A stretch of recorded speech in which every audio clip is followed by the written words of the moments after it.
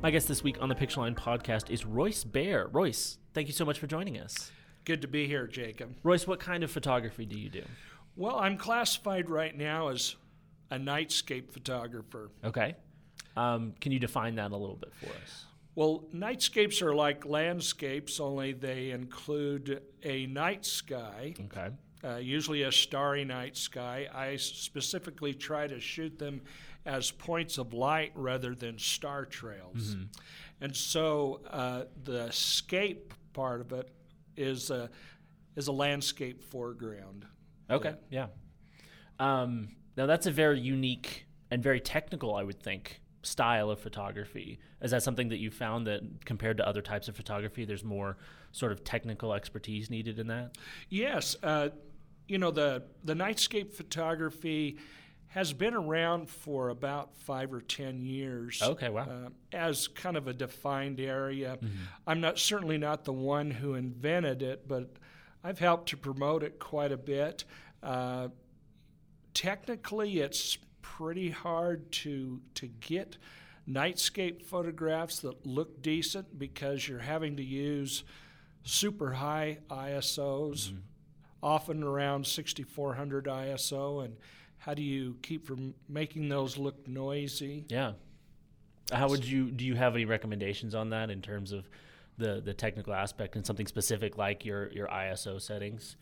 Well, we try to use lenses with large apertures, 1.4 f2, f2.8 is pretty much the minimum, and that can look good wide open. Mm-hmm. For instance, some of your Sigma art lenses, like the Sigma 14 millimeter art is a 1.4, covers a lot of territory, a lot of the sky, but is very sharp. And these lenses have to be low in coma. That's a coma aberration, which makes the points of light, the stars, particularly in the corners, lenses that have high coma make the stars look like angels with wings. Okay. It really spreads the light out into a weird pattern. Mm-hmm. So those Sigma art lenses, most of them have pretty low coma. Mm-hmm. And there are other lenses. There's some lenses made by Rokinon, the Samyang Yang Optical Company, that have low coma as well. Mm-hmm. But their construction usually isn't as good as the Sigma art series. You mentioned the 14 millimeter. Are wide angle lenses very important to this, or is it something you could do? Yeah, it is. You can shoot some really nice stuff with a 24 millimeter lens, even with the nifty 50, mm-hmm. and the Nikon f1.8 is, and that's their inexpensive mm-hmm. lens, which only costs about $100. Yep. Really is a good lens for the money. But in order to get enough of the sky, you usually have to do a panorama stitch. You usually have to take 6 or 7 or 8 pictures in order to get enough of the sky. Because what you're trying to do is get a large expanse of the sky which shows the Milky Way and the core. Mm-hmm. The core of the Milky Way, and which really is the most beautiful part of the Milky Way sky. Mm-hmm. And the core, is that kind of the brightest part? It's the brightest part. Yeah. So I guess we're starting out on the really technical stuff, which is totally fine. I do want to get more into sort of your personal experience with it, but I do have some more questions because, talking about it as a technical, you're dealing with the movement of the Earth and the stars, and you're dealing with if you're dealing with high ISO, you're probably working with focus stacking in your post processing. You're looking at different lenses and things like that. I don't know. Is there what is the bar of entry for astrophotography higher than other types of photography? It is a little higher.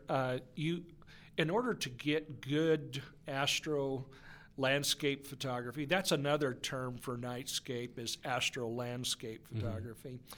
is you need a DSLR full frame is usually best. You can do it with an APS-C or a 4/3. Some of the modern cameras are doing pretty good. But for the most part, a full frame digital single lens reflex or a mirrorless. The new mirrorless are really fantastic, whether they be the Sony or the new Z7 or the, what is it, the M for the... Canon is the R. The R, that's right. The M is their older... Is their old crop sensor mirrorless, right. Mirrorless, yeah. But those are doing very well. The stats that I just saw on the Z7, the Nikon Z7, really look good. I mean, we're talking, going up to 200 ISO on that, 200,000 ISO. Yeah. Not that I would use that for actual shooting, but it's good for focusing. Like, for instance, the Sony A7S, which is only 12 megapixels, which is often used mainly for video, does a fantastic job. You can go up to 409,000 and actually see to focus. But for most things, you have to do a manual focus on the stars because your autofocus won't work. And so that's one of the technical parts that you have to deal with. And you want a lens that has a big aperture, low coma, so that you can use as low as an ISO as possible. Yeah. But the biggest problem is trying to keep the shutter speed down. You need, for most of your wide-angle lenses, you need to be around 15, 20, 25 seconds. Or you'll get some star movement, and you'll start to get star trailing. Now, you can accomplish, reduce some of the noise and reduce some of your shutter speed by going with a technique called stacking, where you underexpose about 25 to 50% and go down to a shutter speed of maybe even 10 or 15 seconds where you'd normally use 20 or 25 or 30, and shoot a series of about 10 images just as fast as your card will write it. And then you use a programs like Starry Landscape Stacker or Sequator on the PC side to stack those images together. Now, stacking's been around for a long time in the astro field, where you didn't have a foreground, you just had deep space, and they would stack 25, 30 images together. But you can usually get a really nice low noise shot in astro landscape photography by stacking maybe 8 to 10 images. And these programs like Starry Landscape Stacker will mask your foreground, process that part of your images separately from the star part, and then put them back together. Again, that's cool. Because your foreground is not moving, but your sky is. And so that's always been the dilemma with stacking. Wait, how are we going to do this? Yeah. Well, these new software programs, which have only been around a few years, solve that problem. Sequator is free. Starry Landscape Stacker is about $40. That's on the Mac side. I actually feel that it's better programmed than the Sequator, but if you're on a PC, I guess you'll have to use Sequator. There you go. But the other thing, of course, that you can do is do panoramas. For instance, a 14 millimeter lens will cover about 114 degree field of view in the sky, whereas a 24 millimeter only covers about 84 degrees. Okay, but you can put your camera in the portrait position, vertical, and shoot about 5 overlapping images, overlapping by 40-50%, stitch those together and come out with the same aspect ratio, 2 to 3, covering the same areas you did with the 14 millimeter, but have an image now that has twice the resolution. Yeah. I mean, twice the amount of data. Right. Yeah. And so that lowers your noise and raises your quality. So that's another way of doing it. Another way that's been around for a long time is tracking. Mm-hmm. That was going to be my question, is how does star tracking kind of play into that? And there's several trackers out there, Sky Adventure, for instance. I could name off several of them. There's even one that's just come out for about $130 that's spring wound, doesn't even have batteries in it. Yeah. And as in you wind it up first? You wind it up. That's amazing. And it's super accurate, super light for backpackers. And anyway,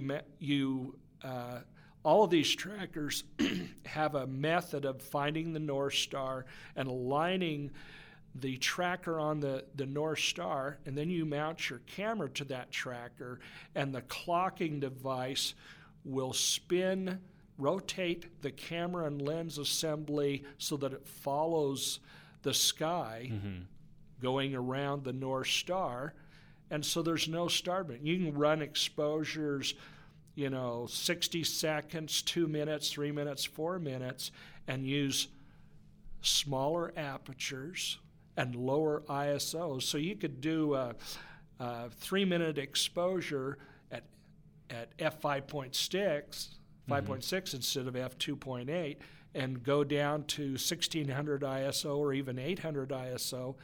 And it's amazing how beautiful and detailed and how much more dynamic range you get when you lower the ISO. The problem is that you're also going to have to take a second exposure with the tracking device off so that you can get the foreground. Yeah, and that was actually going to lead into one of kind of the other things that comes up a lot in astrophotography, at least from my experience, in terms of the photographers that we work with here at Pictureline and a lot of the social media I see, is the question of compositing. Yes, and so you're going to have to blend those two images together. Now, blending and compositing together usually requires Photoshop. You can do it with Lightroom, but it's quite difficult. Mm-hmm. It's usually best to do it in layers with Photoshop. So you're going to have to buy or subscribe to Photoshop, and it's a good thing to do. I often say that working with Lightroom is like using a big brush. Photoshop allows you to use a smaller brush and get some really detailed, specific results. The fact that you can control both of those layers and then blend them together is very important. Let's talk about definitions for a second here. If you shoot your foreground exposure and your sky exposure from the same tripod location, same position, and put those together, compose those together, that's called a blend, technically. If you shoot various different pieces of your composition from different tripod locations, 2 or more, then it is a true composite. Okay. And composites are frowned on in the photographic purity world. Yes. Blends are not as much. Okay. So anytime you stack an image, you're using the same tripod position. Anytime that you do true tracking, you shut off the tracker for the foreground exposure so the foreground is sharp and the sky is moving, and then, of course, take the tracked image where the foreground is blurred but the sky is sharp, and then blend those two together. That's called a blend, and not a composite, because you're from the same tripod position. Yeah. So all those things are very kosher and usually smiled upon. Yeah. I like to do as many things in a single exposure as I can. Sure. And oftentimes I'll use a technique called low-level lighting. You can find out more about that on a website that a friend and I have created. It's a public website, free tutorials called lowlevellighting.org. Cool. And that's where we use very low LED panel lighting and omnidirectional lighting to light the foreground with a light that's equal to about quarter moonlight. Okay. You can't even see it with your naked eye for several minutes until your eyes become adjusted. It's that low. Quite a bit different from traditional light painting where you use brighter focused lights and you're painting for only a few seconds, and then you check your exposure to see how that worked. That didn't work, so you try it 5 or 6 more times. In the meantime, the person's next to you who's trying to do something else is pulling their hair out. With low-level lighting, you can set up a lighting on tripods or light stands, set it up and leave it for hours, and everybody can use it. Yeah. And you're not messing up with their eyes so that they don't have to readjust. Right. Yeah. I guess I can understand sort of the general attitudes and the differences between blending and compositing and why those things might be viewed differently by astrophotographers. If you have one that's the same composition, the same setup, and just different exposures, that's like a lot of different types of photography are multiple exposures just like that, versus a composite where you're getting into sort of almost like digital art territory. Where, exactly. It could be any picture anywhere with, an astral sky superimposed on it, basically. For instance, National Geographic in their rules of submission basically say the same thing. HDRs are acceptable as long as you don't get really weird. Some people put so much tone mapping into it, it looks like a painting. Yeah, it looks like a painting. Yeah. But, all you're doing is increasing the dynamic range by several exposures and blending those together. And the software does the blending for you. You don't have to use Photoshop. You can use some standalone program. Right. And so those things are all kosher with National Geographic. But they do not like blends where the time difference is way, like longer than 4 or 5 hours or longer than a couple hours. So it's not even a difference in composition, it's also a difference in time. In time. Okay. Yeah. They don't like those too much, although I think it was the guy Stephen Wilkes who did the transitions day to night. They ran some stuff on his. Okay. They kind of looked the other way for that because it was such a unique process. Yeah, and he's kind of highlighting what's actually happening. It's exactly. not, it could be argued that blending, when you've got 2 different times of day in an image that could never be captured, on its own that way, there's a little bit of, not deception necessarily, but, you are trying to make something look like it doesn't look. Exactly. Versus what he was doing was kind of drawing attention to the difference in day and night. So that's interesting. Yeah. And of course they didn't try to cover it up. They were saying, hey, this is a transition, and so these are going from day to night or night to day. And but National Geographic frowns on composites that are made from different tripod locations. Sure. Yeah. Okay. Well, that makes sense. Well, you are very clearly very knowledgeable about this stuff, and I have so many more technical questions, but I think it might be important to sort of get into your history with astrophotography. You said yourself that, or with Nightscape photography, you said that it's only a thing that has existed in its current form as sort of its own thing for about 5 to 10 years. What's your history with it? Well, I've been a magazine photographer and a commercial photographer for about 35 years. Okay. And about 10 years ago, well, let's go way back in time. About 35 years ago, I did a series of night light painting pictures down in Arches National Park to promote that I could take the studio on location. Okay. And those were done in the blue hour times. You would, about the last 10 minutes of the blue hour, I would take a time exposure and and then light up, delicate arch with several lights, one behind, one from the side, and then an overall fill light. And these were calculated by slide rule or whatever, because you got one shot. Right. If you wanted to bracket your exposures, you had to set up 3 cameras. And you're shooting with transparency, so you only had a quarter of a stop latitude in exposure.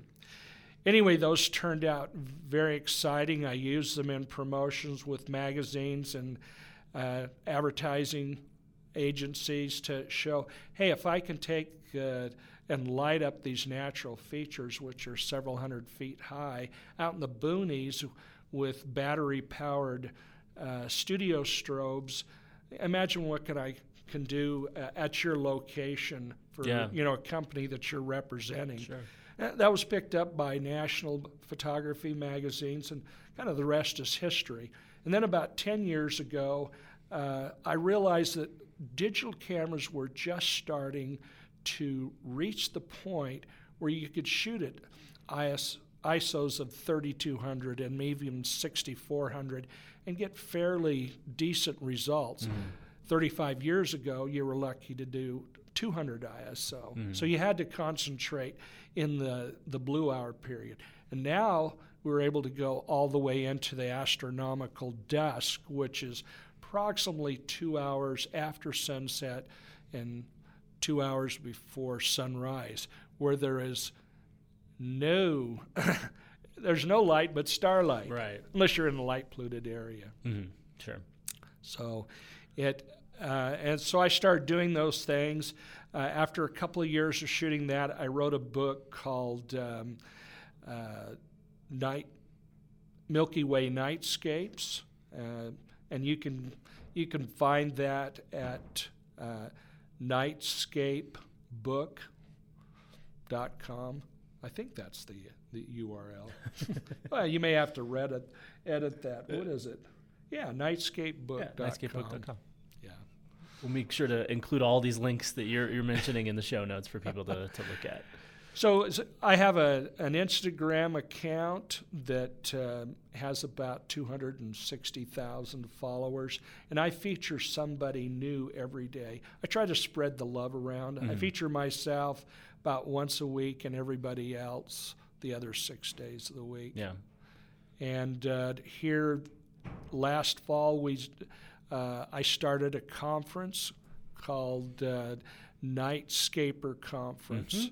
And you can find out more information about that by going to nightscaper.com. It's like Nightscape with an R at the end. There you go. I'm really not trying to promote that because it filled up in 30 days. Well, there you go. Yeah. So maybe people, is there any information people can get for next year's? Yes. They can go up and get on the waiting list, go to the RSVP section of the menu, and get on the waiting list for 2020. Cool. And what does that conference cover? What are people experiencing at that conference? This year we have 16 speakers, presenters, in all different aspects of nightscape photography. And then we have about 25 associated workshops. These are independent workshops, many of them by the speakers that are coming there. And this is all in Moab, Utah.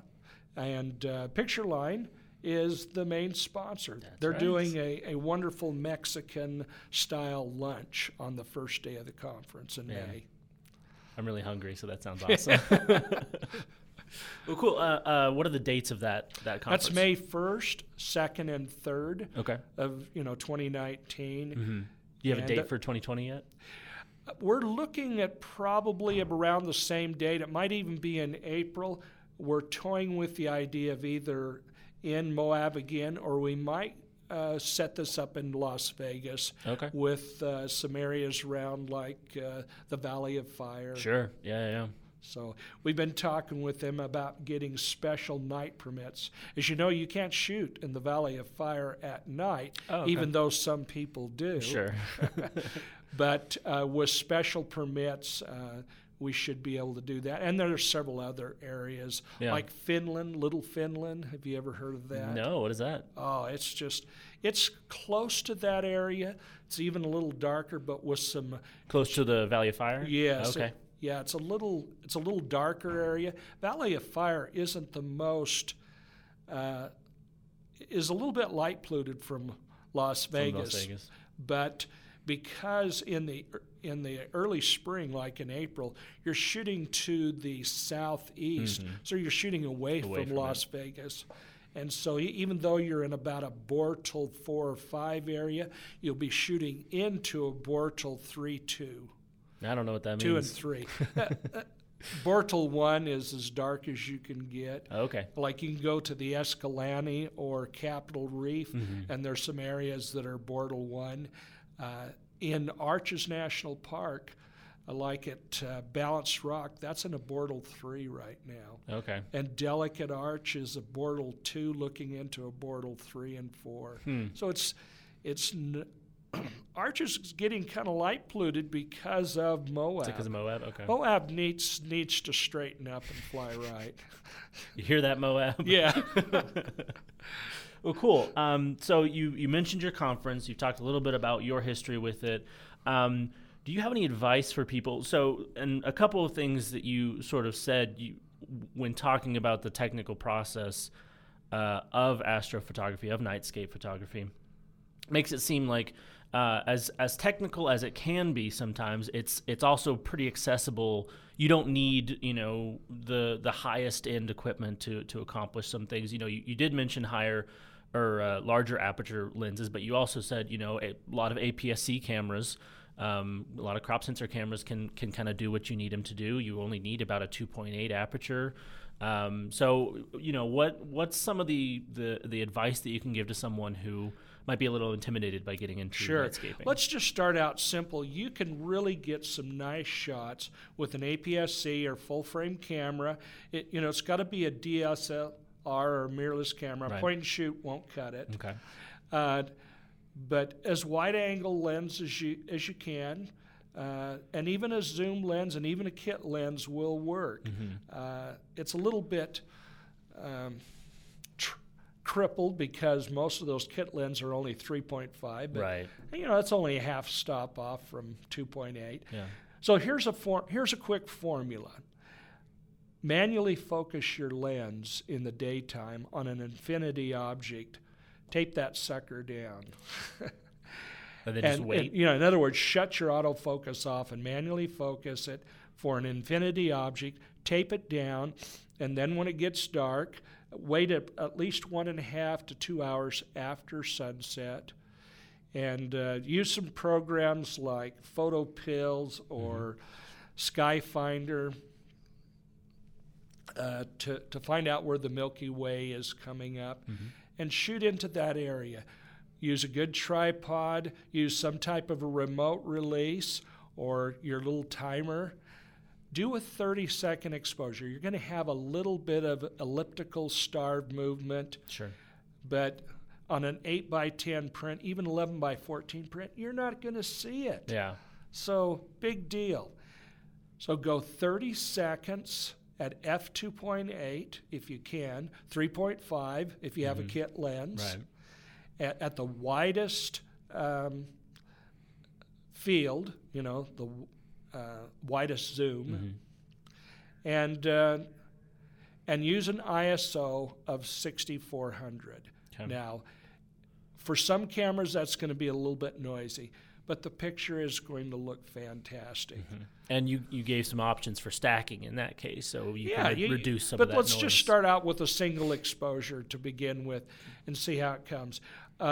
White balance, you can use average or daylight, and you'll get kind of a brownish sky. The Milky Way scientifically is actually brown. Oh, interesting. Yeah.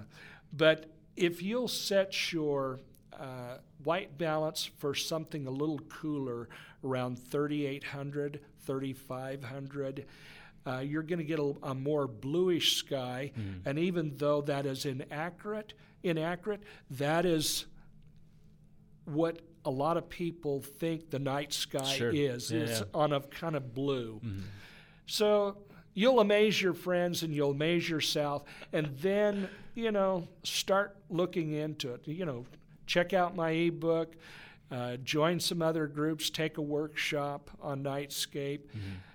Once you get the bug, it is so cool to go out with a friend at the night sky in a dark area that's not polluted, and you can actually see the Milky Way rise with your naked eye. Now, you add a longer exposure with that, around 25, 30 seconds, and it picks up more of that Milky Way, more of the stars, and your camera sees all the colors of all the individual stars. Your eye is using your rods inside the back of your retina. It can only see in black and white. So that's why the Milky Way looks a little dull for two reasons. You're seeing it in black and white, not color. Your camera can see it, sensor can see it in color. Yeah. And then you add to the fact that your lens aperture is about one stop bigger than your eyeball. Your eyeball is only about f4, f5.6. As you get older like I do, it's about f5.6. Younger like you is about f4. But you're still a stop brighter. Right. Plus you add the longer exposure. Remember, you're seeing in real time. It's like a video at 30 frames per second, whereas you got 30 whole seconds. That's 90 times more light. Yeah. So pretty incredible. Well, that's awesome. That is some incredibly helpful sort of process and very specific stuff. I love that. I hope someone learns a lot from this and goes out and tries nightscaping for the first time. So, Royce, thank you so much for joining us. You are welcome. Go ahead and list off some of those links one more time so we can make sure people hear them. You mentioned your book, which can be found at... Yeah, the book can... Milky Way Nightscapes book can be found at nightscapebook.com. That's my ebook.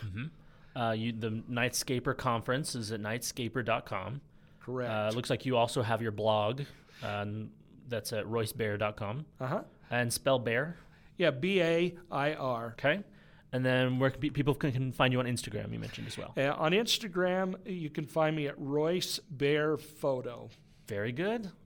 I think that covers everything. Royce, thank you so much for being here. You're welcome.